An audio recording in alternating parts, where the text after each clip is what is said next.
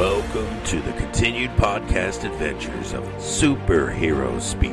But I think many of the people that love this character and that love superheroes in general have used these stories as inspiration to say, you know what, I'm going to do something good in the world. I'm going to make a difference like my hero when I was a kid.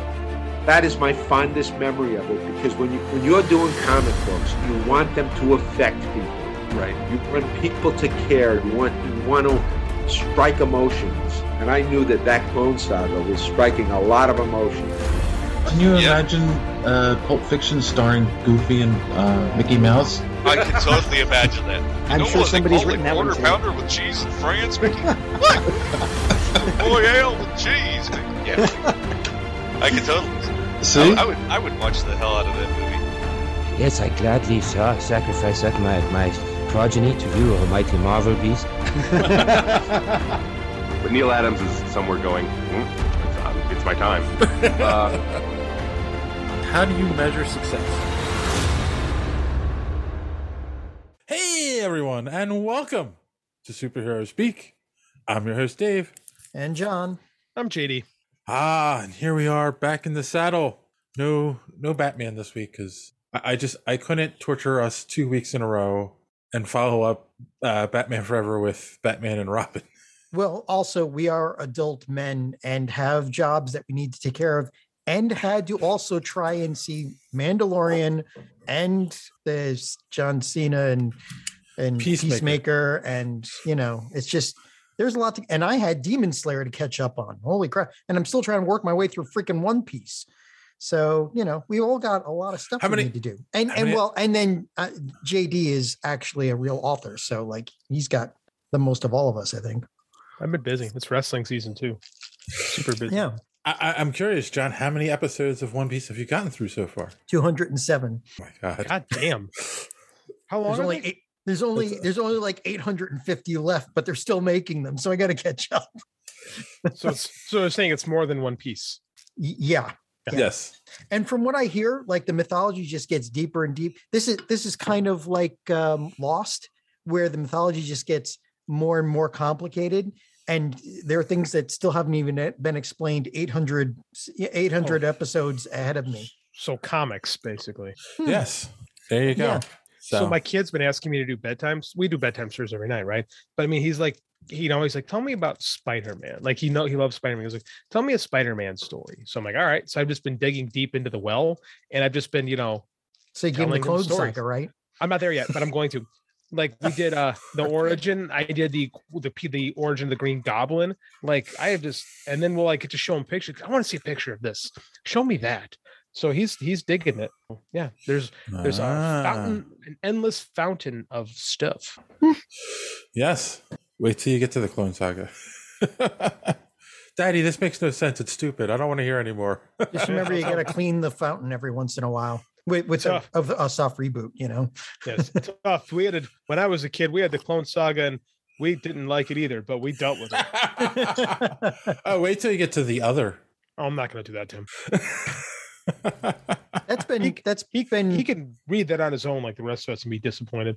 Yeah, that's gone away too, right? That's not canon anymore, right? No, not canon. Yeah. No, and One More Day was still canon, but explained. How many years later, JD? 8. By the God. So how was your week? How was your week, JD? Anything new and exciting? Solid. Just not really as far as anything new and exciting going. I mean, just I'm finishing up the last draft, the draft before it goes to the editor on the third book in this series. I'm going to launch, hoping in the spring. So that's exciting. And I sat and I plotted out the rest of my year, because I sat down with my wife and we went over the sales figures and stuff like that, and my costs been spent in advertising, and she just goes, you just need more books, man. And I said, you're right, I need to just put out more stuff. And I've spent I'm focusing really just trying to get better, and it's I got to stop kneading the clay on a lot of things and just put out more stuff. So I got the first thing coming, and then I got the next, I'm going to try 3 different series after this, so the next 3 are going to be brand new, boom boom boom boom. So I think I've got the rest of my 2022 planned. So yeah, and it's going okay.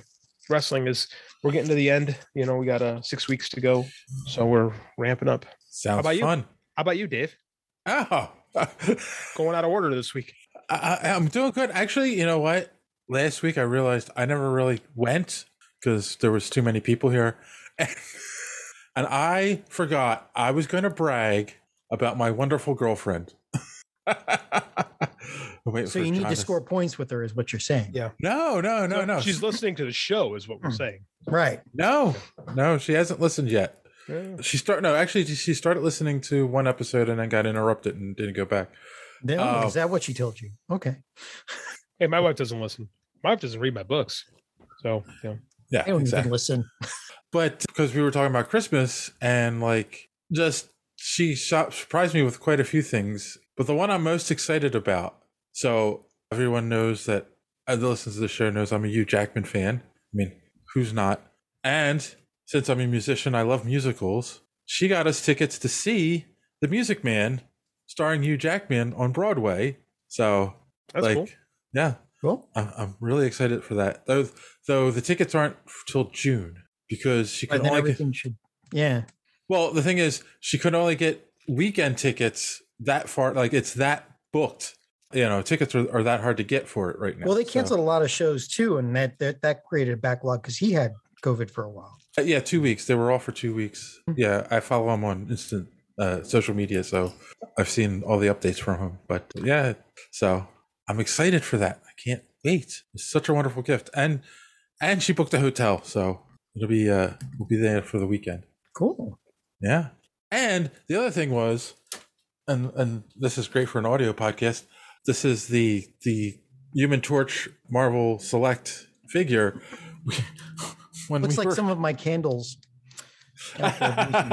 when we were in shopping in New Hope, we stopped in the comic book store, and I saw one set on the wall, and I was looking at it, and I'm like, oh, this would go great with my thing from the Marvel Select. I was like, but eventually I want to get all four, and so she gave it to me for Christmas, and I'm like, oh, and she's like, and I looked, they don't make the other two. And they don't. I was shocked. They don't make a Johnny Storm. I mean, a Sue or Reed Richards, which is interesting. So, Marvel Select, what are you doing? Get on it. Well, if they make them limited edition or whatever, people are going to buy them. Yes. They'll pay out the nose for them. Wait till the collector's edition. Wait till that Fantastic Four movie comes out. There you go. There were casting rumors. I don't know how true they are, and I wasn't gonna bring them up for the show because Kaczynski and his wife better be. No, it's not him. I don't remember who it was, but it was just like should be him. Yes, everyone says that. So yeah. But other than that, things are normal. It was weird having off today. I've worked for a lot of places that don't take off Martin Luther King Day, but haven't you been at this place for a couple of years now? Yes, and I forgot that we got it off last year. Oh no. Yeah. So, but. Is it weird when you get a bonus day and then you don't do nothing? It's like, I had so much I wanted to do today, and nope. No, that's pretty much like most people seem to have that idea that, oh yeah, I've got an extra day off. I've got all this stuff I could do. No, take advantage of it. Do nothing. We have a visitor. Of course he is. Hi. Hello. What did we learn about today? What did they teach you about? You can tell them. What did we watch? What did we learn about today? What character? Was it Spider-Man? No, it wasn't Spider-Man. Who did we learn about today? Tell them. Swamp Thing. Oh, good one. Whoa. Yeah. Excellent. Right. Good night, buddy. Hey, close my door. Nice.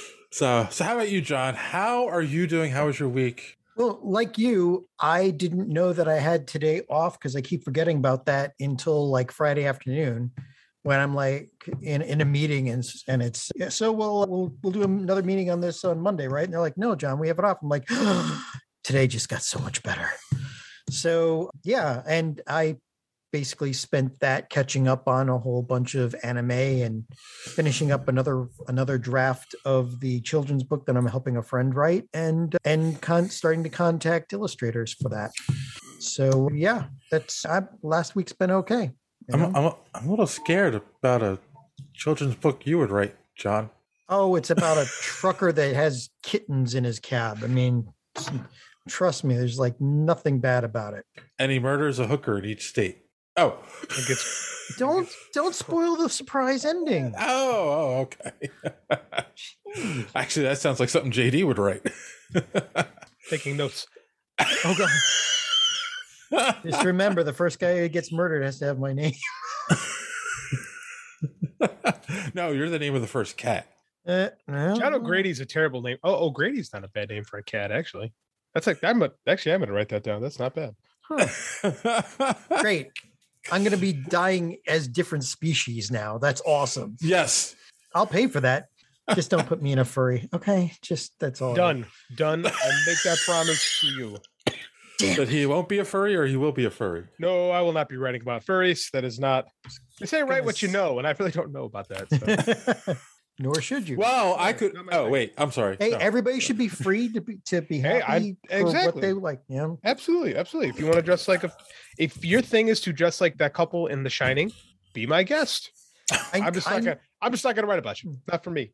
I just happen to know more about it because I was invested in the My brony Little community, Pony, yeah. and everybody seems to think that they were furries, and they weren't. So anyway, so nothing else, Dave. I got My Little Pony has a big boner. Oh God, no! Please, why, God, why?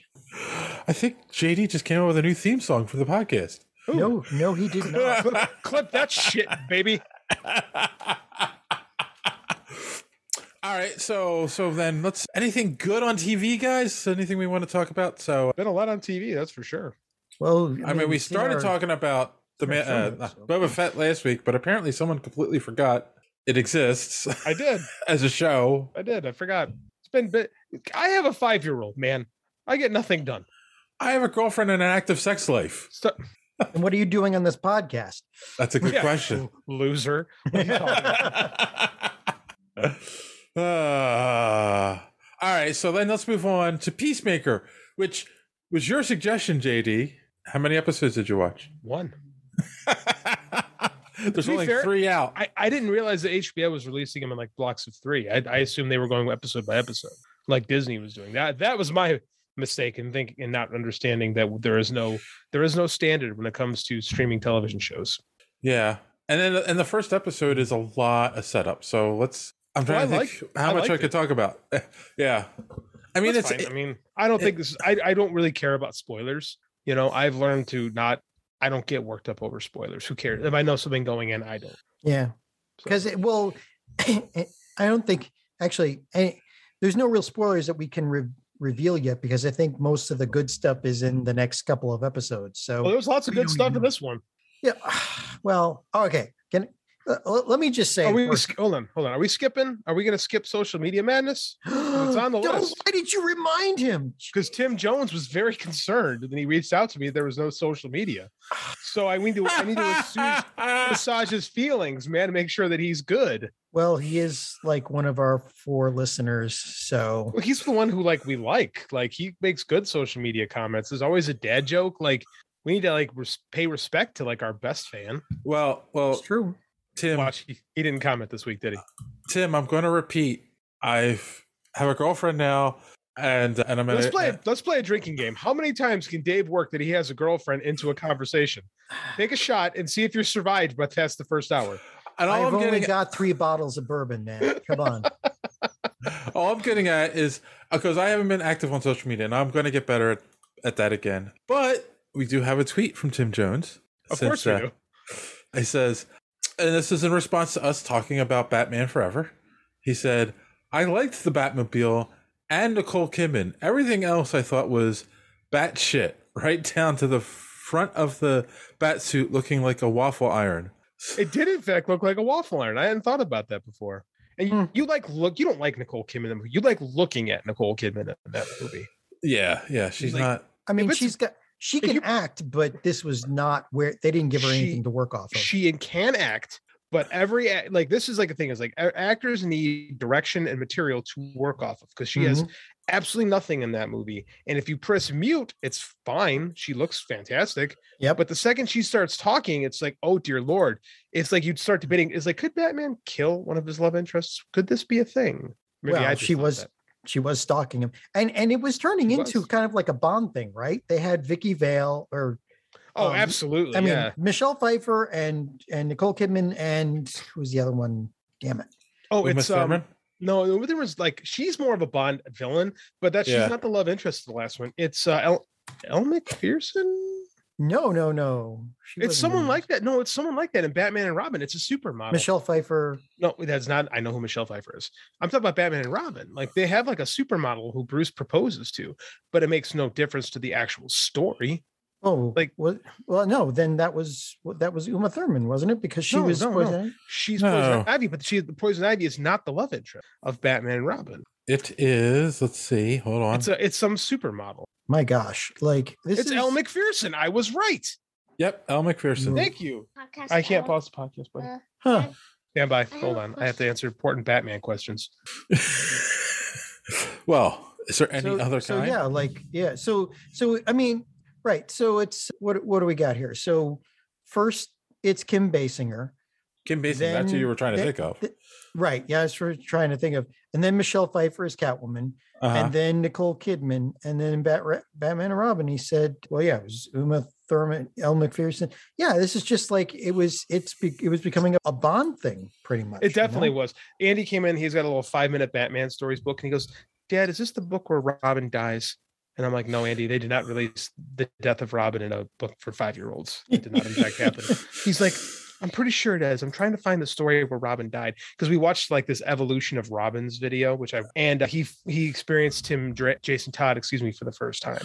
So now it bothers him that a Robin didn't, because Robin's like his favorite character from DC because of Teen Titans Go, and like it bothers him. But it wasn't that Robin, so it should be. That's what I told him. I said nobody liked Jason Todd. It's fine, and he's alive now.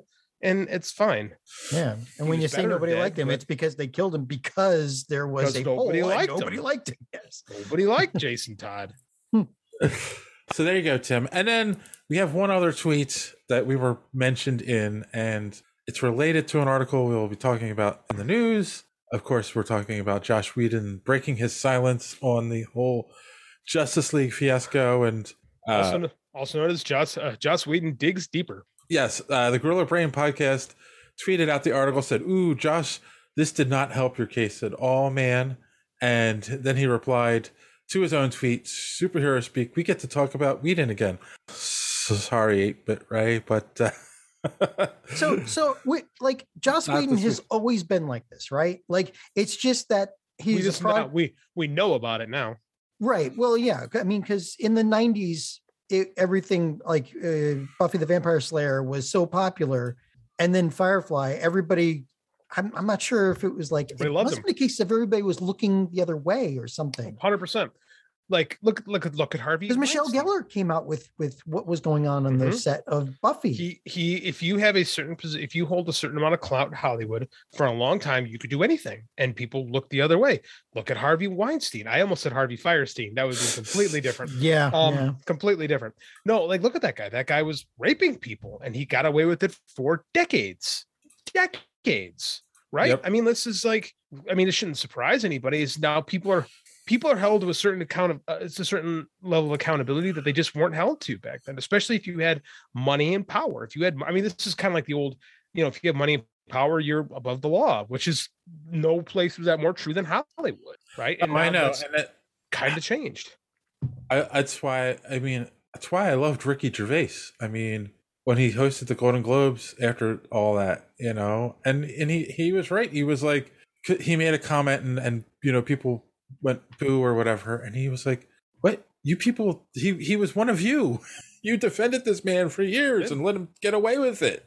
Dude, Roman Polanski is a felon. Oh yeah. And people still a decade ago, they were like, they should let him back. It's like he raped and sodomized a 13-year-old. Wow. I'm sorry. He drugged, raped, and sodomized. Excuse me. And people are like, no big deal. Look at Woody Allen. Hollywood allows that stuff if you've shown that you can make a pretty good movie. Yeah. Right? Yeah. If you can make them money.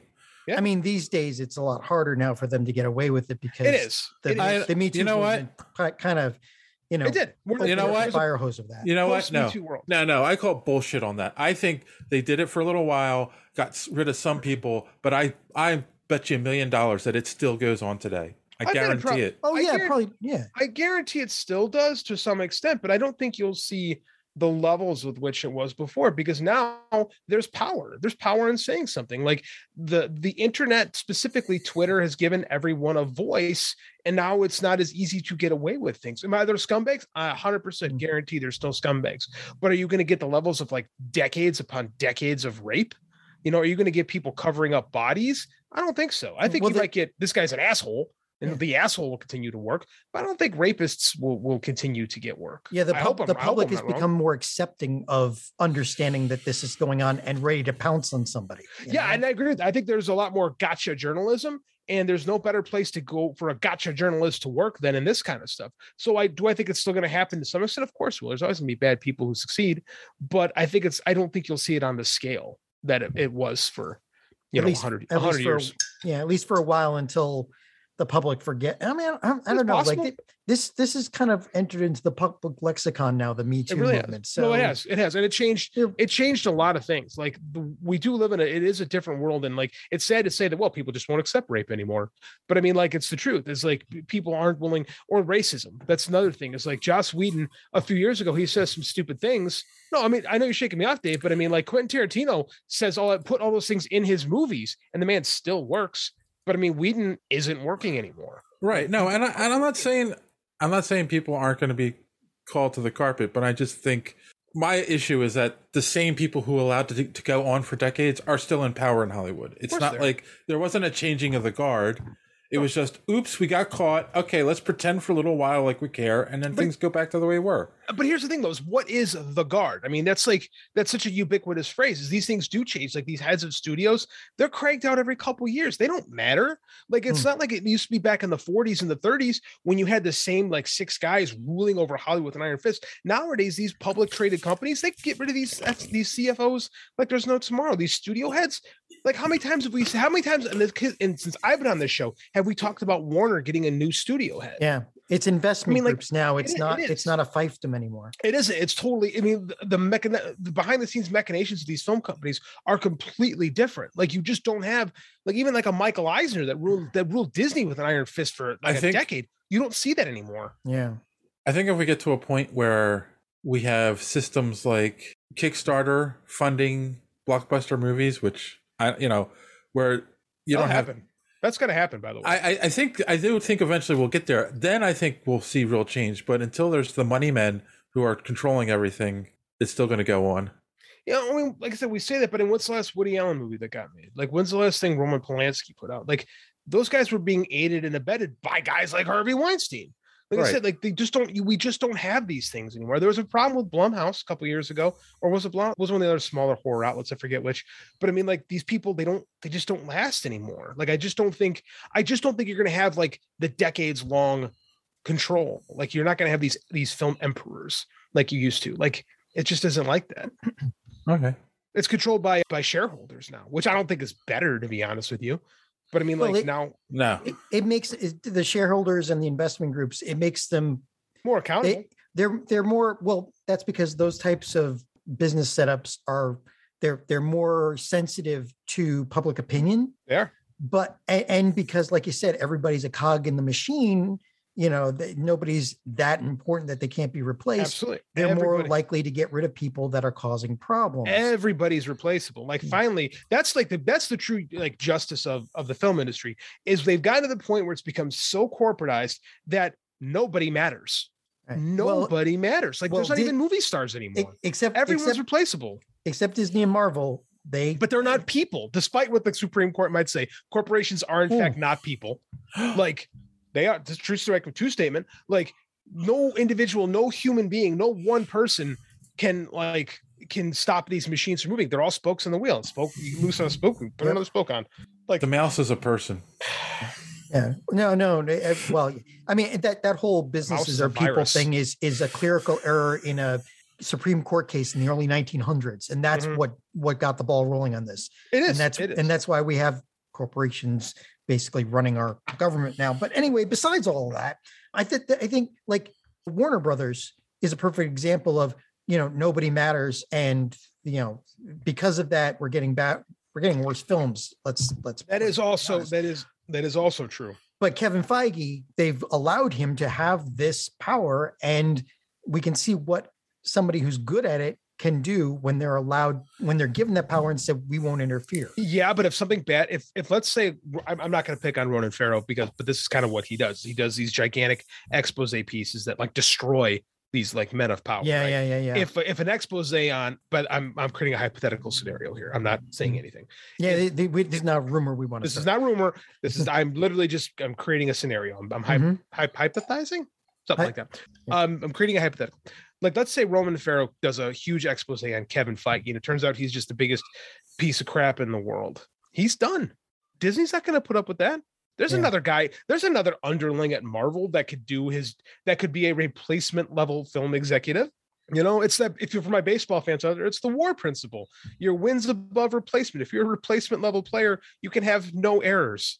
Right, because they're going to find another one because you're right at that average. The higher up wins above replacement, the harder you are to replace. Kevin Feige would be hard to replace, but not irreplaceable. Nobody's irreplaceable except for maybe Kevin Feige. I think you guys are irreplaceable, but that's another story. I replaced someone. I know, but now you two are irreplaceable. All right, I'm not irreplaceable. But okay, right. I think we beat that one up. We got Don ready to go just in case. Yeah. So. And even rhymes with John. There you go. So real quick, hopefully this is still workable when the show comes out. But right now, Google Betty White and wait a second. All right, when the results. Open. Hang on. Why? Just do it. Just do it. You'll thank me. Top stories. Betty White's assistant shares one. Oh, the flowers. Oh, wow. Yeah. I'm not gonna lie. I thought these were strawberries at first. That's you know, Google sometimes. Yeah, that's pretty cool, actually. Sometimes, man. So I just want to thank you guys for being a friend. Oh my God. Did you see on YouTube the woman? What's her name? She does the talking to myself, my former self, whatever. No. She did these videos where she'd go back in time and talk to herself, like she just came out with number 6. And the thing is, like, in the first one, she was like herself from May, and she went back and talked to herself in January of 2000, and you know the whole pandemic thing and all yes, I saw that one. And she's, you know, she said Betty White was trending, and she's like, oh, and the other one goes, oh no, it wasn't that. Okay, well, this one she kind of did a small tribute to Betty White, where she's, you know, the one from the future said, oh, Betty White's trending. And the other one says, oh, that's funny. We already did that joke. And the other one just had that look on her face. Man, you know, like this still hits me. Like that almost made me cry again. It's like, you know, losing Betty. I got a very few, like for every Betty White, there's like 8 Harvey Weinsteins. But Betty White, man, you know, we need more of those. Yeah. I just, you know. All right. So now we can talk about Peacemaker. Bad segue, I know. Really want to taste it. First of all, what a great opening. Oh sequence. My God. And the fact that John Cena keeps a straight face through the whole thing. The whole cast keeps a straight face. That's what makes it. First off, that was Julie Noka was talking about. She did explaining to my past self. But anyway, the opening for this is I can't skip it. No, I don't. I watch it every time. Gunn said I wanted to create a title sequence that was unskippable. To be fair, I love title sequences. I think that's what makes TV great. Like I have a brain that I memorized almost every theme song from when we were kids. Like I love that stuff, like cartoons and live action series. I love title sequences, so I never skip them. But this one is special. Yes, it's weird, super weird. I wonder. The show is super weird. Now, granted, John Cena is not a dancer, but I also kind of wonder, like, because he's so big, it's hard for him to probably do certain moves, you know? So the dancing is just awkward too. Here's the thing about John, because John, you guys know I'm a big wrestling fan. John Cena is professional wrestling. He is not known for being smooth. Like John Cena is one of the big criticisms of John Cena as a wrestling worker is that he was herky jerky with everything he did. Like nothing John Cena ever did in a ring looked like good. Like he wasn't particularly good in the ring. What made John Cena special was, you know, his verbal skills and his ridiculous body and his ability to connect with the crowd. He was really good at that. But as far as like his in-ring stuff goes, it was always a little awkward, and guys would talk about how awkward it was with him sometimes. So the fact that they steered into that with this, I think was perfect. By the way, he's probably lost about 25 pounds from his heyday. Yeah, but he's still a big guy. Oh, he's big. He used to be a lot bigger though. Yeah, because he's not on clean. He says he actually won a bunch of clean bodybuilding contests. Oh. Like, and they have those like steroid free bodybuilding contests, and he has like ridiculous genetics, and he is a freak, but he's and he was in the WWE in an era where they were testing the shit out of everybody, and he passed everyone. Yeah, cool. So we get a crazy opening sequence with that's a real song with him holding Judo Master at the end. Are you guys familiar with the band? I had never heard, because that's actually I Shazammed the song. I've heard that song before. It's a band called I Shazammed it, and I gotta go back into my Shazam to find this. Wigwam? Huh. Wigwam? I'm sure it's Wigwam.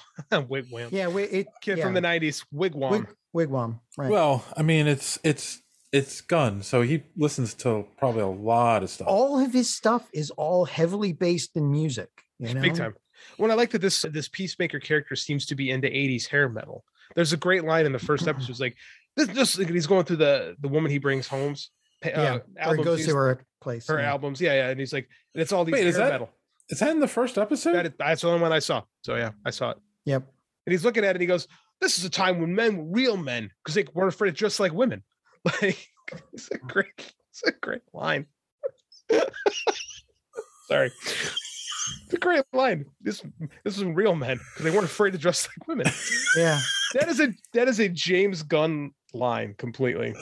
Yeah. He definitely has a style. And for sure. This irreverent, like, this was like, you guys ever see Slither? Yes. This is a lot more like that than like his like Scooby-Doo, which is closer to like Guardians, right? Yeah. Yep. He's got this irreverent sense of humor, which kind of got him in trouble.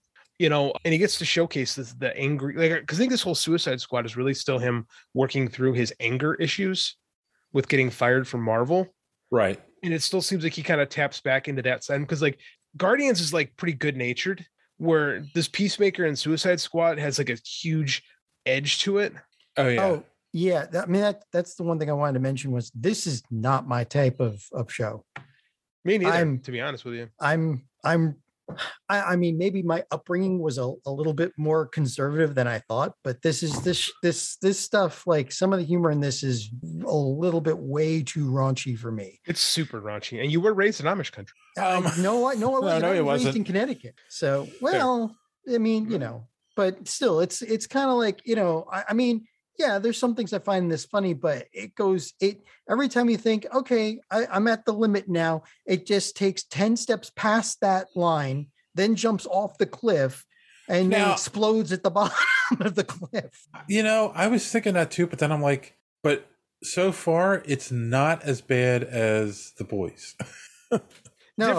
Different because The Boys is so mean-spirited. Yeah. And this is like edgy, but I don't think James Gunn is like mean-spirited as a person. Right. Like I do think there's like an innocence to him. And this is more sophomoric, I would say, than like The Boys, which is just like I said, it's The Boys is just mean-spirited. And The Boys is way gorier. Yeah. I mean, this has got gore, but The Boys is gorier. This is more raunchy. Mm-hmm. Yeah. But raunchy for the sake of humor, more so than just raunchy to be raunchy. Right. You know?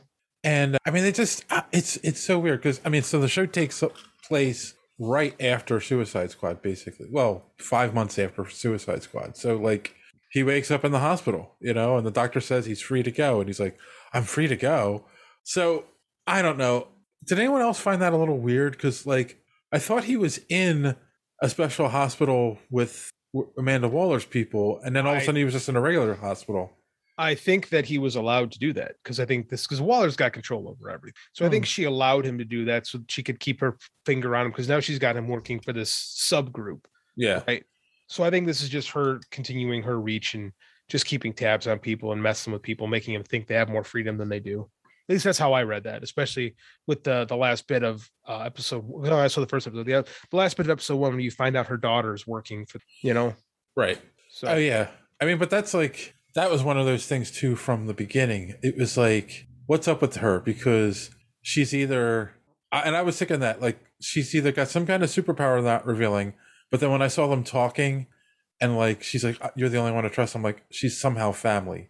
So, and then at the end of the conversation, when she calls her mom, it was like, oh, okay. Yeah, because who else would Waller trust like that, right? Yeah, Nobody. exactly. Nobody. But her daughter, who's clearly like maybe a little bit of a black sheep, but it's still, I think that I want to know more about that character.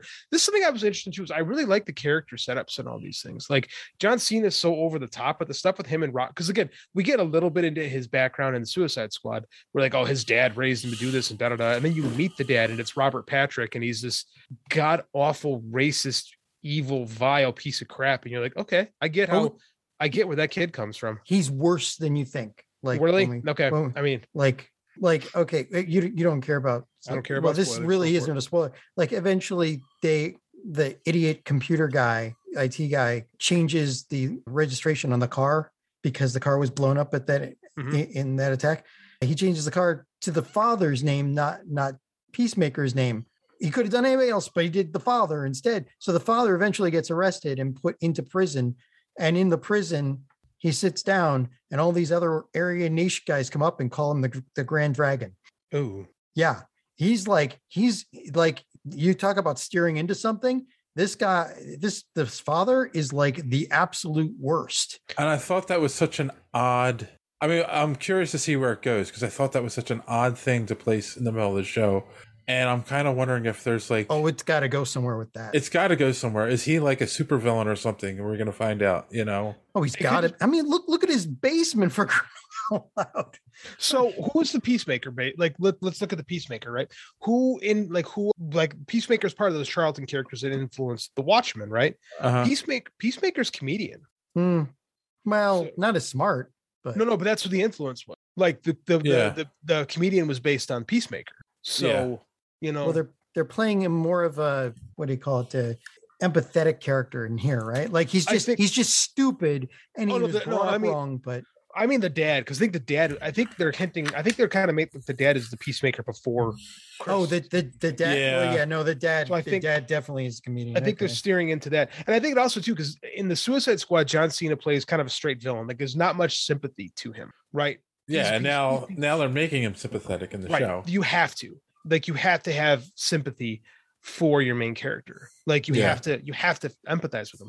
And an easy way to do that is because everyone's got empathy in their life somewhere, is you show them just what a piece of crap that his dad was and why he is the way he is. And then you feel bad for him. And I don't know if this is going to be a redemption story for Peacemaker in the long run, but in a way, like you're kind of getting that just by casting Robert Patrick, who has never, ever played a decent human being in his career. Like he's just always had that unsympathetic, unwavering T-1000 face.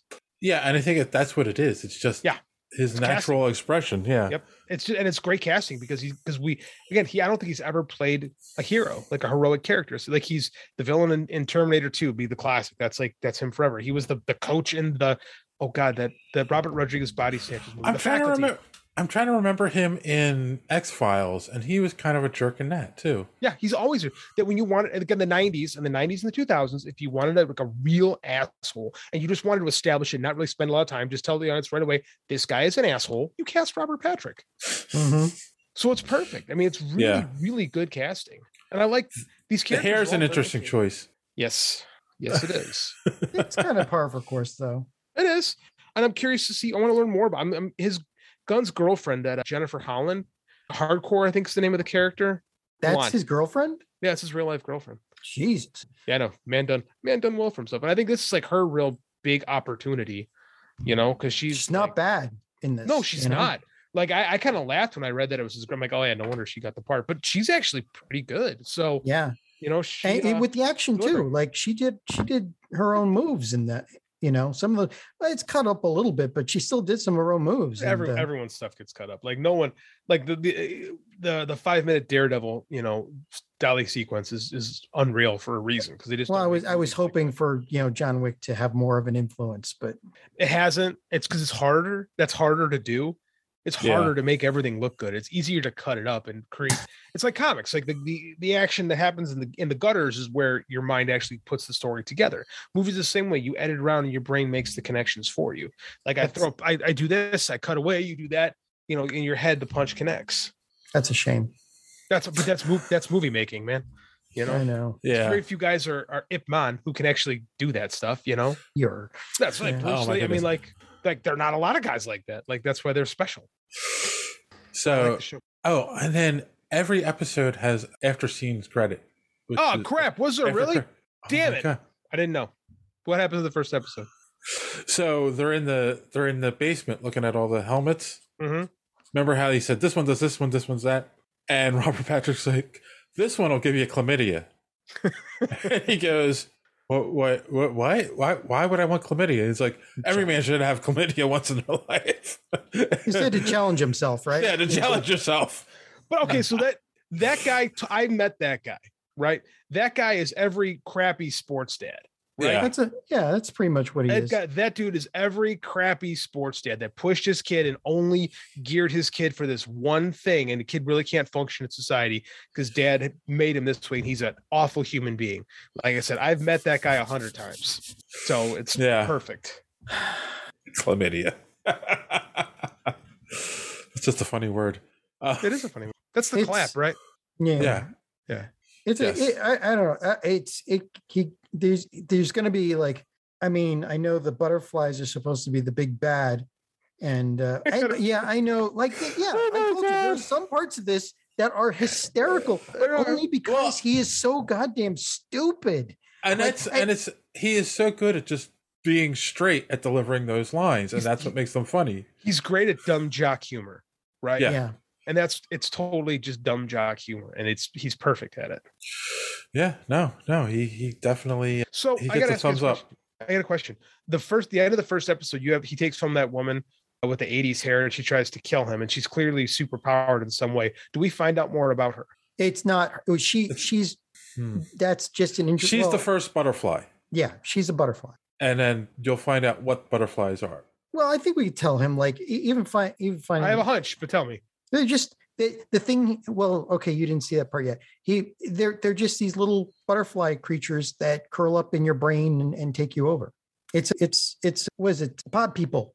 Yeah, something like that. Like which confused the crap out of me. Body snatchers. Yeah, because if there's that many, they showed in one of these scenes they showed on a map how many reports of suspected butterflies, and there's all over the world like tens of thousands, and you're like, how is it that Batman doesn't know about this already? And why are they calling the Justice League? Right. Yeah. You know where the butterflies come from? They haven't explained that yet. He found a little tiny spaceship. So yeah, so he's aliens. I'm wondering if it's Apocalypse myself. Huh. But what's the absurdity of Peacemaker and this little ragtag offshoot of the Suicide Squad going against a worldwide invasion? How does that work? Well, are they going to take them out one by one? The Suicide Squad with the Starro. So I mean, like, it's going to be something of DC history, right? Right, but Starro. But what? But Starro was like a single entity that a team could go after. This is like hundreds of thousands of people scattered all over the world. But this is like the difference of it, though. It's like, the threat is big, the threat is small, and the threat it's big in a different way. Like, it's elevating the stakes, but in a much different way. Like, it's much harder villain to defeat. I'm just wondering. Again, continuity nerd. I just wonder what it is. Like, because when they was fighting, I'm like, is she one of the Femme Furies? Like, what is this? Like, but like, so that's why I was leaning toward something apocalyptic, but it could be something else. Nolan Gunn is probably something obscure, actually. Yeah, because I don't remember. I've what got he can. nothing about this. Right. And what can he get away with in a little offshoot show? He kind of just wrote whatever on he wants, So that's what I'm curious as to where he's going, because I haven't read anything yet. I haven't read a single spoiler or article. I'm just shooting at the dark here. Well, I don't think anybody knows because I can't find anything about it. Interesting. So, or like you said, it's something so obscure that was only mentioned like one line in like one of the offshoot nobody's really read, parts of some run of some obscure. Well, I would imagine it's something I could be wrong, but it might be something the Suicide Squad won up against in like a single issue, and he blew it into something more. You know? It was quite possible, like, or something from the actual Peacemaker Charlton comic, because I don't think anybody's actually read those. You know? Yeah, that's true. They can get away with a lot. Yeah. Okay, I have a question. You guys are DC boys. The character of Vigilante, does he exist in the comics? Oh yeah. Oh, he does. There's several different. This one's Adrian Chase. Adrian Chase. The most famous thing about him is he kills himself. Like there's a famous book from the 80s where it's the suicide of Vigilante. The one that I'm most knowledgeable about is the one from the pew pew pew from the Western guy. Yeah. But that's only because Bruce Timm, Vigilante was in Unlimited. Yep. And Bruce Timm brought him out. Nathan Fillion doing the voice. Yep. And it was usually him and Shining Knight together because they were both throwbacks from the past. So they stuck together kind of. To the Seven Soldiers of Victory. Yeah. There's been multiple variations on the Vigilante character. This is the one from the 1980s that had a very distinct look with that red visor. Yeah. They actually had a version of him too in Arrowverse. I believe they had a version of Vigilante. Yeah, okay. But he's like he's playing the character like Peacemaker on the next level up. Yeah. Definitely different than the comic, but that's fine. Like the comics, and the most famous thing about this version from the comic is the guy killed himself. So like it really is nothing. There's not much there. So whatever you can expand on is perfectly fine. Yeah. Which now makes me wonder, is he going to end up being cannon fodder because he possible dies in the comics? So it's entirely possible. Well, and we're dealing with an offshoot of the Suicide Squad. So like here's the thing. Our enemy is a butterfly creature a little bit smaller than your hand that can like crawl into you from any orifice and take you over. And in the last episode, everybody was alone all over the map. Yep. What's one of the first things you do in that kind of a situation? If you're a sci-fi geek, you stick together. And you cover up all your orifices. Yes. So you'd be surprised at how many different situations call for you to cover all your orifices. But like Slither, for one, right? Slither is a great example. What a great movie. Yeah. I highly recommend if you've never seen James Gunn's preeminent alien slug movie Slither, featuring Nathan Fillion and Michael Rooker. Yeah. Do it. Of course. I believe Elizabeth Banks is in that too. Has he done anything without Michael Rooker in it? Peacemaker. We don't know yet. We only have 3 episodes. That's true. He does like him some Michael Rooker. Yeah. Which, again, who doesn't? All right. So I guess we're all saying thumbs up. Keep watching it. I'm going to watch the next 2 after we get done. I'm that into it. Yeah. I'm cringing at some of it, but I'll keep watching it. Oh, it's very cringe. Don't get me wrong. But I kind of like cringe. It's very blue. Yes. And since we're jumping around, we'll have to now take a moment and have our good friend D Square tell you how you can follow us on social media and be part of Social Media Madness. Enjoying the show? Want to be part of Social Media Madness? Make sure you are following superheroespeak.com, where you can find all of the show's social media links at the top of the page. While you're there, you can check out old episodes of the podcast as well as some other great content. Check the site often because we are posting some great comic reviews as well as comic book and movie news content every day. Make sure and follow us on Twitter @SuperheroSpeak. And while you're there, check out the rest of the Geek World All-Stars Podcast Network. You can follow them @stars_geek. The Geek World All-Star Podcast Network include great programs such as the Pop Prison Power Podcast, Cult 45, So Wizard, Fans on Patrol, the Gorilla Brain Podcast, and of course, Superhero Speak. Search for #GWAllStars. You will not be disappointed. Now it's back to Dave and the boys on Superhero Speak. Thank you for that, Don. Don't forget to check out the Omega Level Nerds podcast, available on YouTube and wherever podcasts are available. And on that note, so as always, we're going to take a commercial break and be right back. After the messages. We'll be right back. All right, we're back. And not a lot to talk about this week. Slow week. Yeah, we're in that period still where it's still slow. But we did get our first look at the Batgirl costume. Leslie Grace shared it on social media. It feels very, comic booky. Straight out of New 52. It's the Batgirl of Burnside, 2014-ish. It's the Babs Tarr design. For you guys know what I'm talking about. Yes. So, yeah, I mean, like you can't get more comic book accurate. No, you can't. Classic red hair sticking out of the back. Mm-hmm. Obviously a wig. But I mean, that was probably a nod to the 60s Batgirl who had a wig.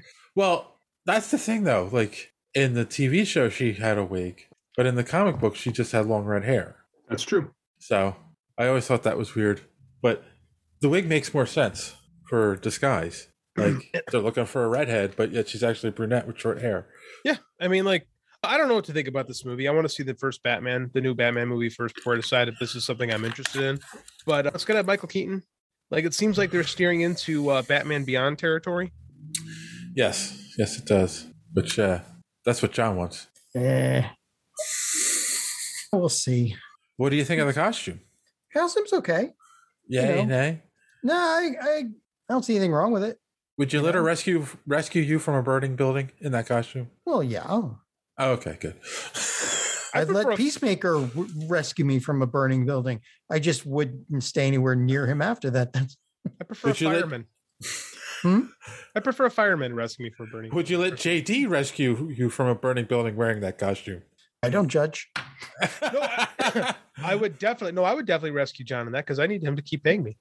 It's a fair cop. Yeah. This sounds like a good idea for your next book. Dude, that is a good idea for a book. Yeah. So you got a bunch of them today, Dave. I gotta keep writing this down.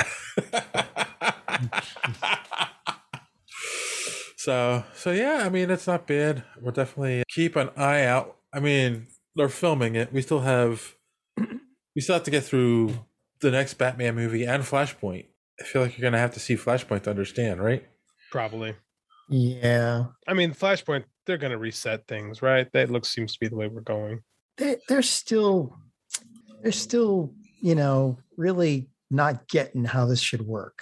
I mean, this is the classic DC thing, right? It's like New 52, yay! Oh, it didn't go so great. Rebirth, right? Another retcon, yay! It's like it's like they think they can fix this in post, and they're not quite. They're just not getting it. It's funny. I was reading Kurt Busiek this weekend on Twitter. Had this it's like all weekend he was talking about. He started with just like, because he wrote Superman about a decade and a half ago. He's like, here are ideas that I had a Superman that I'm never going to get around doing. So he just launched a bunch of ideas he had for Superman. And it led into a conversation about the original Crisis. And he's like, Crisis was necessary for DC because it had become extremely convoluted, and it was an absolute smash hit, and it launched a new wave of comic. It was like he said, it brought in so many more eyeballs to DC, and it helped them in so many ways. But they threw out too many babies with too much bathwater, and there were mistakes that they've been trying to fix for 40 years, and they've never quite wrapped their head around. And he used Superboy as an example, because when you eliminate Superboy, you eliminate the Legion of Superheroes. They've never been able to figure out the Legion of Superheroes since then. And then someone said, well, you mean like the Flash? He said, no, the Flash was lost, but they needed to redo the Flash because the Flash had just been like, the Flash wasn't even a top 10 book for them anymore. Like, wasn't even a top 10 character. And he just went through like kind of these beat by beats of where the Crisis had like hit and where the Crisis had missed. And then he goes, in a lot of ways, they've been trying to play catch up on it ever since. And it's interesting because it's true, because every now and then we have to have another Crisis, and we're rather than Marvel just being like, no, that didn't happen, and pretend just ignoring it, like DC steers into it. Like my kid asked me today how we were talking about Jason Todd. How did Jason Todd come back to life? Well, Superboy Prime punched the walls of reality. Yes. I mean, like, oh my God, Ra's al Ghul put him in a Lazarus pit. And then I explained the Lazarus pit to him, and he's like, oh, okay. Like, it makes much more sense than like explaining all that stuff. It's just like DC, they have ideas, and then they make them so much more complicated than they need to. True.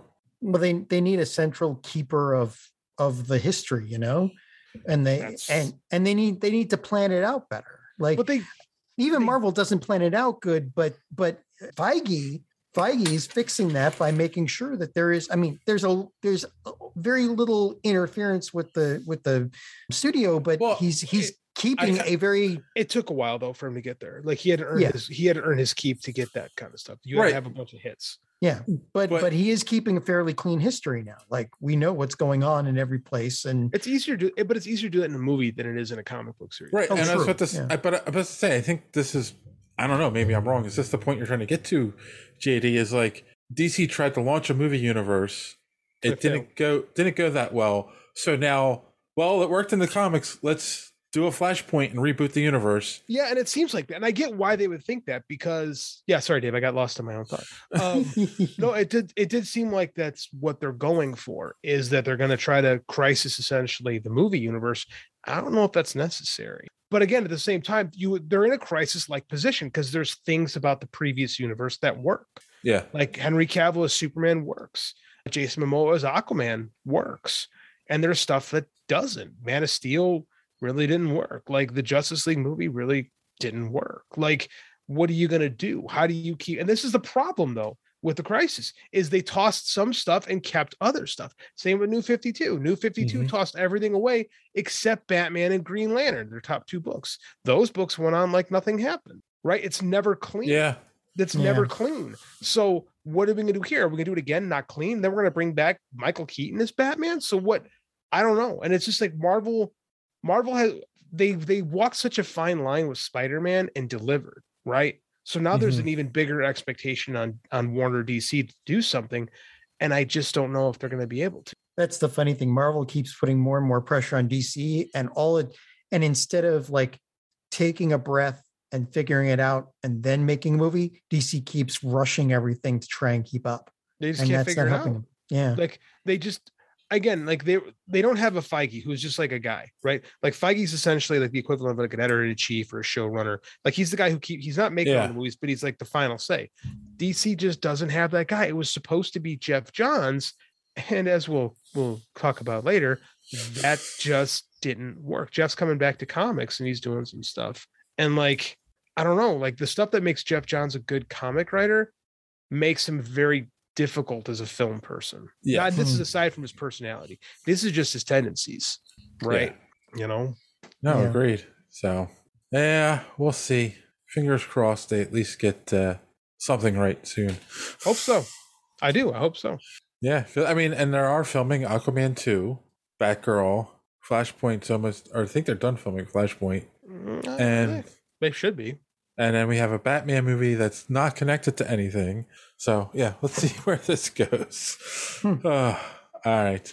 So we talked about this a little bit earlier, but to get a little more detail on this, we had said, so Joss Whedon came out and said Ray Fisher is a bad actor and denies all of the Justice League claims that Ray Fisher has made against him.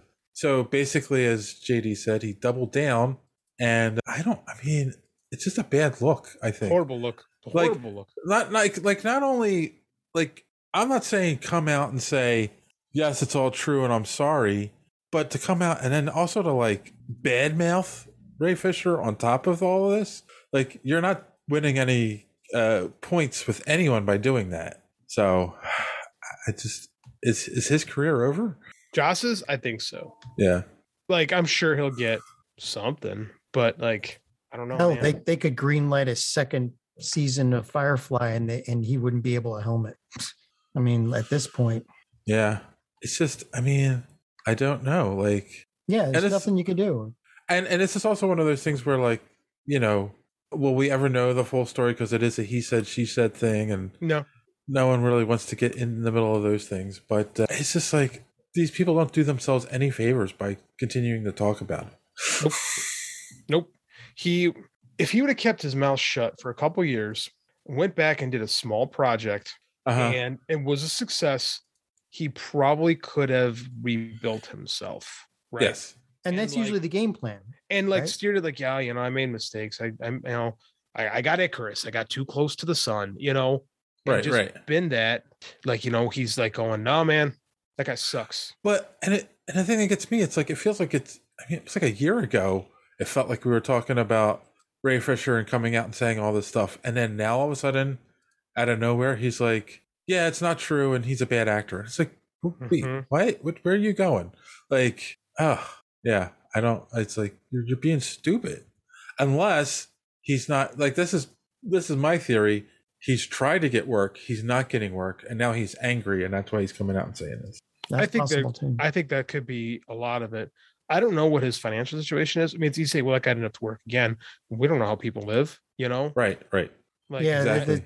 Hollywood's rife with stories of people that made millions of dollars and blew it all. So. Yeah, it's been tons throughout history. So it's like, I don't know. I don't know what he wants or what he thinks, or, you know, I just think this is just bad. It's poor choice. It's short-sighted. It's really career suicide. I don't get it. I don't get it at all. I don't get what he thinks he wins on any of this. Yeah, I don't know either. Ugh, what's he gonna do? Never work again, I guess. I mean, like I said, like, here's the thing: is if he wants, he could steer into being that guy and find an audience. Like, it's a different audience than what he used to have, but he could actually make small movies on like Indiegogo or something like that and support a career. Like, if you want to be the next Ethan Van Sciver, you can. I mean, that's a far cry from what he was, but you could. So, I mean, the thing is, like, there's other things too. Like, apparently he called the whole cast of Justice League rude, and then said that, and then he denied that he threatened Gal Gadot's career and said English is not her first language. I mean, these are really bad. I mean, like, how this is we talk about creating sympathy, right, with people. Like, this is the opposite. Like, this is like you're torpedoing your career. And like, here's the thing of like being the super, like we talked about, like accountability in Hollywood. When you're super successful, everyone tells you how great you are, right? And these people believe their own bullshit for so long that when they're told the opposite, they refuse to acknowledge it. And this is what happens when men, I'd say there's a lot of white guys specifically who have this issue, is when they're told no, or when they're told, nah, this isn't good. And they've never heard anything else but you are great, you are great, you are great. They can't accept it. They cannot accept failure. They cannot accept to be told anything other than you're a genius. And that's what this reeks of. True. Very true. Yeah. I mean, it's just like, why would you? There's no reason. There's no reason. Even if you were being insincere, the right thing to do is be like, I was wrong, man. I screwed up. I need to get better. You know? Even if you didn't mean it, it's so easy to say. Fix your career. And he went the opposite. Yeah, that's the standard publicist playbook, right? Like, they have a well-trodden, well-known playbook, you know? Used to be I'm going to therapy or something. Yeah, you know? I'm gonna get counseling, I'm gonna get better. Like, and again, has social media been the worst thing for people in the PR industry? Yeah, because they cannot control the message anymore. Well, even so, let's just like, and I know we talk about like the idea of a star isn't what it used to be, and it isn't. But even going after that cast of Justice League, you have some of the right now biggest stars in that cast, and it's like, why? Like, you don't punch up while trying to do a mea culpa. It doesn't work that way. Punch down. You're punching. It's punching. Well, he's punching up because they're bigger than him right now. They are bigger than him now. But I mean, like, you're Joss Whedon. You think you're punching down. You know what I'm saying? Like, he thinks he's better. And like, Gal Gadot's a star. Like, it's not like Ben Affleck's rushing to his defense. Like, here's the thing too, is like, he took over Zack Snyder's, say what you want about him, but I mean, like, he's got weird movies with weird sensibilities, but his actors you never hear people go, man, it was a horrible set and he's a bad person. Like, you never hear that about Zack Snyder. You just don't. Like, apparently he's all right guy to work for. Everybody came out in this and talked about what a piece of crap Joss was. Yeah. And it's not like the Marvel people bent over backwards, because he had nothing good to say about them when they made Age of Ultron. Yeah, that's true. I mean, nobody came to his defense. Joe Quesada didn't even come out and be like, hey, man, I've worked with Joss for years, blah, blah, blah.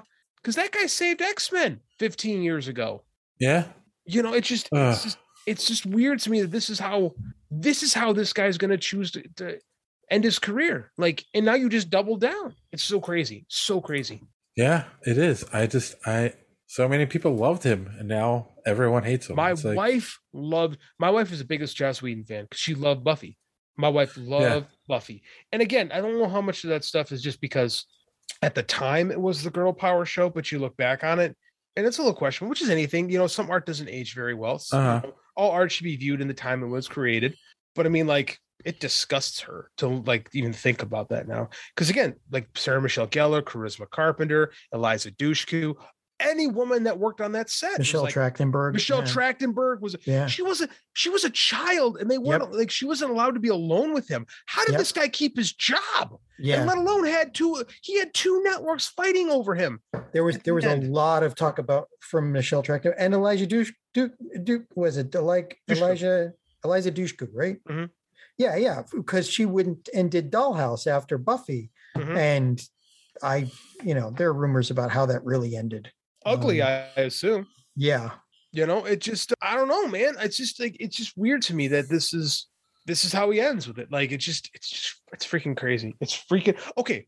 So I got into an Alf kick over the weekend. I was watching Toy Galaxy and they had an Alf thing.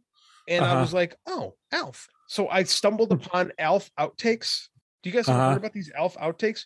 I've heard about them, but I've never seen them. I watched it where Alf's pretending to have, the guy who does the voice, Alf pretending to have Tourette's. And oh my Lord. Oh yeah, there's another one that if any of that if social media had been invented before that that wouldn't have lasted like 3 episodes. And he's making like sexually suggestive comments to the daughter who was like 17 at the time. Like that stuff, like we just talked about, that stuff flew. It was fine. Even though, what are you gonna say? It was his show. You know? Yeah. He could drop and she was taught to, and probably the actress that played the daughter was taught to accept that as part of the trying to get through that. And this is what we talk about is these, and again, Joss Whedon came up in this world, where that stuff was. And what the craziest thing about this place? His dad was the showrunner, or his grandpa, I forget, was the showrunner on Golden Girls. It's just like, I don't know. It's nuts. It's nuts. Very nuts. I don't know. It's not weird when you see your career going down in flames and you decide to throw gas on it. Well, I guess it's better thinking that the gas is water, right? Yeah, exactly. And then it's like, this isn't water. Here's more. Yeah. I guess Def Leppard said it best, right? It's better to burn out than to fade away. Yeah. I believe Neil Young also said that. Oh. Hey, my. That's true. Rock and roll can never die. Neil Young, good person, quality human being. You never hear bad Neil Young stories. Gotta hope I'm not wrong. I don't think you have. I can't think of any bad thing about Neil Young I've ever heard. I don't know. That's good. Let's keep it that way. Yes. All right. So speaking about things that are weird and from the 80s or 90s, NBC orders a pilot episode for a Quantum Leap reboot. So there's been rumors floating for a while about Quantum Leap was coming back. Some people thought maybe are they going to continue the show, but no, they're doing a full reboot. They're going to let Sam come home finally. That was the worst ending to oh my God. No, it's beautiful. Series. No, it's beautiful. It's the tragedy, right? He sacrifices himself for the good of mankind. It's very Christ-like. It really is. Man, I love that show. I'm very excited about this reboot, but I'll be honest with you guys. I've had this idea kicking around in my head for a decade of how you could like put a new spin on Quantum Leap. And it's never going to happen now. So I decided, well, I'll just take the idea and rename it and reformat and just do my own thing with it. So I had this, I'm happy, but sad at the same time. Cause like facing my own failures as a creator, like, well, I never got big enough for Quantum Leap, Well, what was your idea? So you could still get big enough for something else. Okay. I'll give it away because like, I'm going to do a book series and it doesn't really matter. What if, so Dr. Beckett's been leaping through time, right? What if Project Quantum Leap changed its focus to bring him back, not for good, but because like this guy is essentially ruining history. Like, what if you woke up tomorrow and say your wife and daughter were gone and you never knew that they existed? How much power do we give one man to do that? That's wrong. It's morally wrong. So the new Project Quantum Leap would be to send time agents to retrieve Sam Beckett, to stop him from putting right what once went wrong. So it's essentially Quantum Leap meets The Fugitive. But Sam Beckett would continue to do the right thing because, in fact, the evil leaper would have taken over Quantum Leap. There was an episode where there was an evil leaper. That's where I got it. It was a Halloween episode, though, and you were left wondering if there really was or not. That's where I got the idea, where this is the evil leaper would have taken over. And then Al would be like an AI Is because the real Al Yeah, would have because been Dean long gone. Stockwell. Yeah, passed. well, that- Yeah. Imagine, that was if my- you woke up tomorrow and social media never existed. It'd been what a wonderful world this would be. Yeah, no kidding. We'd be in a that lot was- better place. That was my idea that I always wanted to do was like reboot Quantum Leap, but like now Sam is like on a ticking clock where he has to do these things or risk being caught. And like the other leapers would be like Matrix, like the Smiths in the Matrix, where they could leap into other people's bodies to stop Sam from what he's doing. It wouldn't be that far fetched. The government would be stupid enough to say, "Hey, we got to So- stop him from." That's from what I changing- that's what I wanted to do. That was my idea. And it Yeah. would just be evil. So now screw it. I'll just change things around and So- write a series of books. Here's the interesting thing. In Quantum Leap, the TV show, Mhm. the original show, part of the rules of how the sci-fi worked was he could only leap to points in his own life. In his own lifetime, right? So from his birth to that point in time. So even if you get an actor in his 40s today, that means that the farthest back he can go is the 80s. Yeah. You're making me feel really freaking old there, man. Well, that's the beauty of this show is apparently they're going to try to get Scott Bakula back involved. So whether it's actually because I don't know for sure, but it sounds like they're going to try to get him. So now you have the flexibility of the 80s the 50s till now because Scott Bakula is like in his 60s. You know, he could do it. So I mean, like, there's more flexibility to it. Like, if they want that idea too, by the way, I just threw it open. They could steal it from me. I stole it from them. So, you know. Well, it could be him handing off the torch. It could because his daughter worked for Quantum Leap. Yeah, and his wife had come back, right? Like, or no, that was Dean Stockwell's wife. No, his Everybody- wife wife was waiting for him, right? His wife was waiting for him. We didn't know about that till I think it's a season 4 premiere where you find out Sam had a family. But then like, he creates a daughter who actually winds up working with the project to bring Sam back. God, I love this show. He brought her into existence, and she wound up fixing something they needed. Yeah. Yeah. You know, it was God, it's such a good show. And like I hope whatever they do with it, it could be as good as the original because those up until the last season, that show had aged pretty good, to be honest with you. Like there's so much heart and pathos to that character, Sam Beckett. Like it won awards too. It was one of the first really good. sci-fi shows to win awards. Yeah, it was a socially accepted sci-fi show in an era where not a lot of sci-fi was mainstream. So obviously, one of the aspects of the show is they tried to concentrate on small personal stories, right? Because you don't want them to change the Cuban Missile Crisis, right? Because well, to be fair, they did do the Kennedy assassination. Yeah, the last season got ridiculous. Like they just kind of lost. You know, not every show needs to go for 10 seasons. You know, they just lost it. But yeah, for the most part, it was small personal. Right, and I mean, can you get away with that today, or do people want to see like, oh, he's traveling through time, he could stop 9/11, or you know? Well, Doctor Who gets away with it, and you know they don't have to change anything, but they call fixed points in time that they can't change. And they make up the rules as they go along on Doctor Who all the time. Yeah.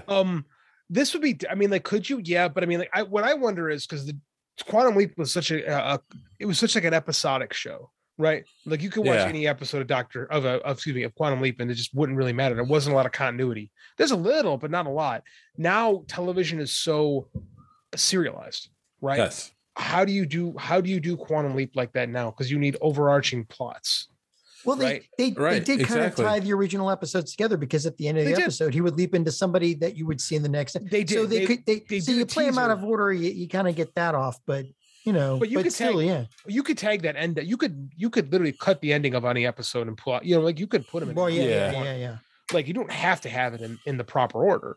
But now I wonder how you do that because television viewers want these epic stories now. Like we watch TV because we get longer stories than we get in movies.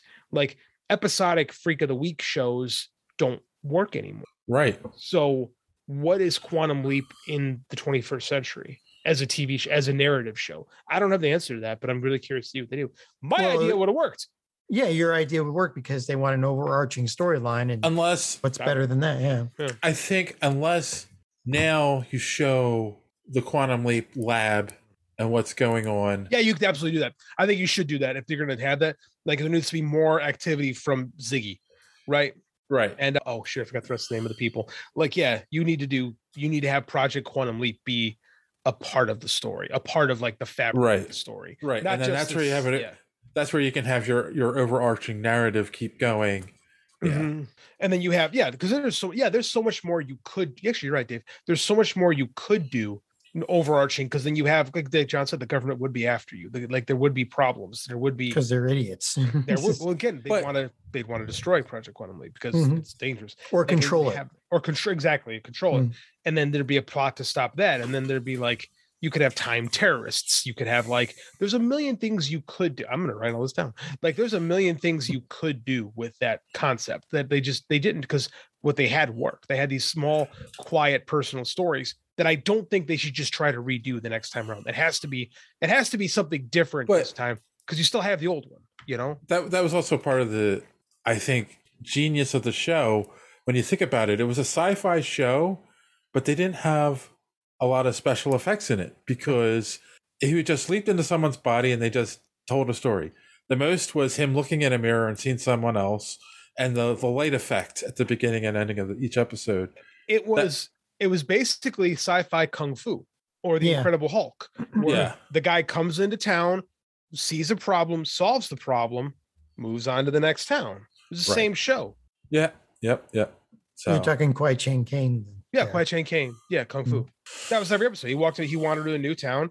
There was a problem. He remembered some stuff that he learned back at the temple. And then beat people up. Well, it's Incredible Hulk. David Banner comes into town. Who are you? I'm not anybody special. There is a problem. Say there's a white supremacist and there are a dozen problems. And then, the reporter shows up and someone pisses off Banner. Banner becomes the Hulk, wreck shop.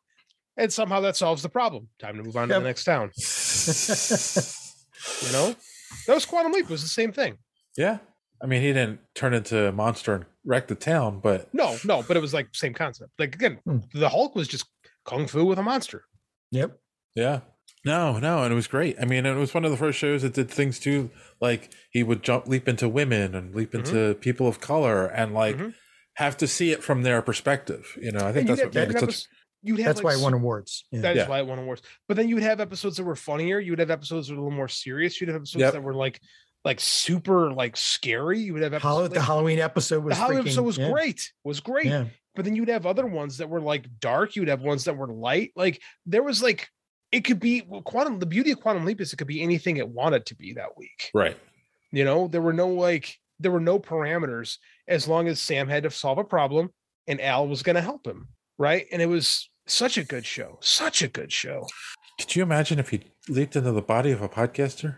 Oh boy. He'd be bored as hell. So Gushy says I just have to sit in this chair and talk into this microphone and it's going to fix everything. That's great TV. Well, hold on. They think it's going to fix everything. Yes, that's that way. Don't we all? Ziggy's still trying to figure it out. So TV is rife with the decaying bodies of supposed reboots of famous properties. So we'll see how this goes. It would be nice if they could revive it, because there are lots of series that have incredible ideas that have so much material still useful, like Stargate or that sort of thing, where like the possibilities are almost endless. This is one of those. It's just a matter of the execution at this point. The Hawaii Five-0 reboot worked, right? That show outlasted its original, the predecessor. It was a smash. The MacGyver reboot didn't. Yeah. It did last a couple seasons, though. A couple seasons wasn't MacGyver, though. Yeah. Like the original MacGyver's like 10 years. No, I get that. But I mean, it was... Well, yeah, but it was on life support the whole time. I mean, it wasn't a smash. It wasn't the cultural phenomenon the original MacGyver was. Yeah. And it's also a different time when like a show's got to be really bad to be canceled now. So I mean, let's keep this in mind. People, like, ordering the pilot doesn't mean you're going to get the show. It just means a pilot will be made, and then they'll decide if they want to make the show or not. I mean, there's a new Night Court on Peacock, right? Like, it's on. I believe so. I heard from someone. I don't have Peacock, but I've heard from someone that it's on Peacock, that they've watched it. I'm going secondhand information here, but that's what I have heard. Like, if these reboot things, and now because we're in the content wars, right? Comcast, John, needs stuff for Peacock. I know, but Night Court I mean, I didn't hear that, but I probably got Peacock, so I could check it out. But the original Night Court was just you there are some things like Lightning in a that bottle, and man. Cheers. You Yeah. can't recreate that magic. Not, Lightning in a bottle.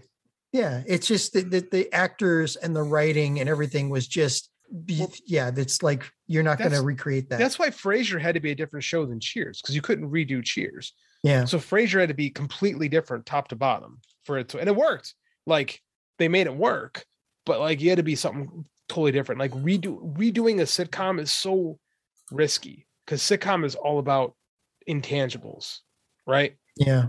Like it really comes down to, do you have a good concept? Do you have good characters and good actors that can play them? Like, and do they click? Like, and it's so hard. And the thing is, I do think Night Court, it was Harry Anderson. Like, absolutely, the whole show was built around him, and like, absolutely, you know, it's like I'm trying to think of a show that's built around it. Everybody Loves Raymond. Mhm. Like that show is based on Ray Romano, his comedy. What you know, like Seinfeld. Exactly, Seinfeld. Yep. You couldn't reboot those shows without the main person in it. So yeah, I'm actually trying to look this up, and I don't see.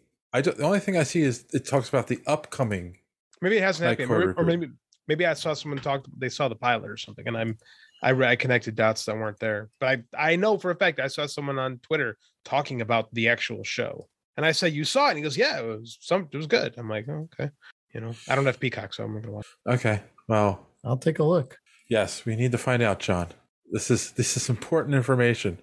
I just, I hope it doesn't make me sad. I mean, it's just It's Melissa Rauch, the other blonde from Big Bang Theory. Oh. Yes. Okay.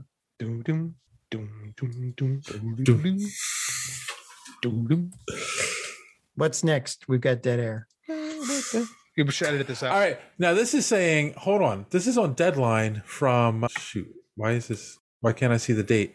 NBC sitcom for 2022-23 season, Night Court. So maybe someone just saw the pilot and was just talking about it. Yeah, and this is from November. So what's January? If it's like it got cast before November, like it was cast in the summer.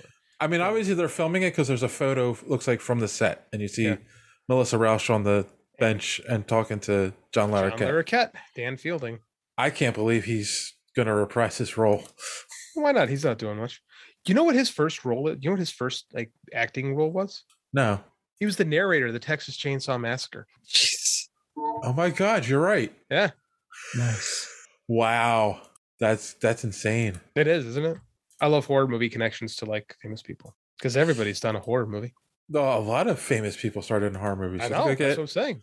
Well, it's Look that at in commercials, right? That's how you get your start. Friday the 13th, Kevin Bacon. Nightmare on Elm Street, Johnny Depp. Mm-hmm. Your woman with Halloween. a problem on an advertisement, and your body number 3 in a horror movie. Jamie Lee Curtis. Jamie Lee Curtis on Halloween. Yep. Yeah. Paul Rudd in the Halloween 6. Oh my God, that's right. Ugh. See, so boys and girls, let that be a lesson to you. Go to a horror movie and you can become famous. Watch horror movies because you're going to see someone that becomes famous at some point. I'm saying if you want to be an actor, don't turn to Jennifer Aniston. She was in Leprechaun. Oh my God, that's right. Yeah. Oh my goodness. Yeah, the only person I can think of that went back is Courtney Cox. Scream. Well, Scream killed at the box office. Huh, I made a pun. Didn't even mean to. Scream did great. Scream was the #1 movie. Like that franchise has got legs still. It turns out. It finally pushed out Spider-Man 3. Right? About time. I mean, something had to eventually. But No Way Home just beat Black Panther domestically from domestic box office. I mean, I love Black Panther, but it's about time. You know, it just makes you feel good for the world. Like even though our COVID numbers, it looks like we peaked. Looks like we're starting to trend down a little bit. Still not great, but it makes me feel like we're trying to like be normal again and like things again. So I don't know. Makes me hopeful for the future. I like things. I like things too. John, do you like things? Things are nice. All right. Well, then I think we're at a good point to wrap this one up, and we can talk about things we like. So, do we have any recommendations for our audience, John? I just saw, in the midst of shotgunning both Peacemaker and the other one that we were going to talk about that we didn't really talk about, was it Boba Fett? I also shotgunned the second season of, was it Demon Slayer? Demon Slayer is a show that in 2019, one of the episodes, episode 19, actually trended on Twitter. it's probably some of the best animation ever put on a show. And the second season is basically just as good. So if you want to see, like, if you want to get into anime and you want to start with some of the best animation and storytelling, Demon Slayer is for you. Okay, it'll spoil you, but you know. JD. So I took my kid to the comic shop on Sunday. We were in the old stomping grounds. I said, "Oh, there's the comic shops." He said, "Oh, can we go, Dad? I want to get a book." And he's been into the Miles Morales Spider-Man lately. So, and it's Peter, he loves Spider-Man, which is just awesome. So I took him there, and he picked up a little Marvel Adventures. It was Peter, Miles, and Gwen. He's just on top of the moon. I wanted to get something. I look at the books, and I'm always like, man, and I get intimidated because I'm like, I would love to start reading it, but one, it's expensive, and two, it's always like, God, where do I start again? Yeah, you know, like trying to keep up with stuff. And then I saw DC's doing these black label things, and I picked this up. Like this the audio podcast will explain it. It's the prestige format books. They're starting to release those again. And this is Swamp Thing Green Hell #1, written by Jeff Lemire, art by Doug Mahnke, and it's a post-apocalyptic story. We're not sure what happened, but there's civilization is on the brink. There's not many people left, and the green and the red and the rot have decided, we're done with people. Let's just get rid of them. So the green, it's on the green to get rid of the rest of the people. And the green has created a new Swamp Thing that is evil and is just wiping people out. And so the last survivors went to this old man who lives in a lighthouse for help. And the old man in the lighthouse is John Constantine. Oh God. And at the end, he resurrects the original Swamp. It always comes down to freaking Constantine. It does. No matter what. I love it. No matter what apocalypse they come up with, Constantine's always one of the last ones there. And I didn't see it coming, and I flipped the page, and I'm like, of course it's Constantine. Of course, yeah. So I read this I think it's 3, but it was really good. I like the prestige format because like it's real big, and you can really appreciate the artwork because it's printed so much bigger than a traditional comic book. Yeah, the paper is real slick. It was like $7, so it's a little bit more than a regular comic, but I feel like I'm getting more. Maybe I'm a mark. Maybe I'm just a mark who fell for a gimmick.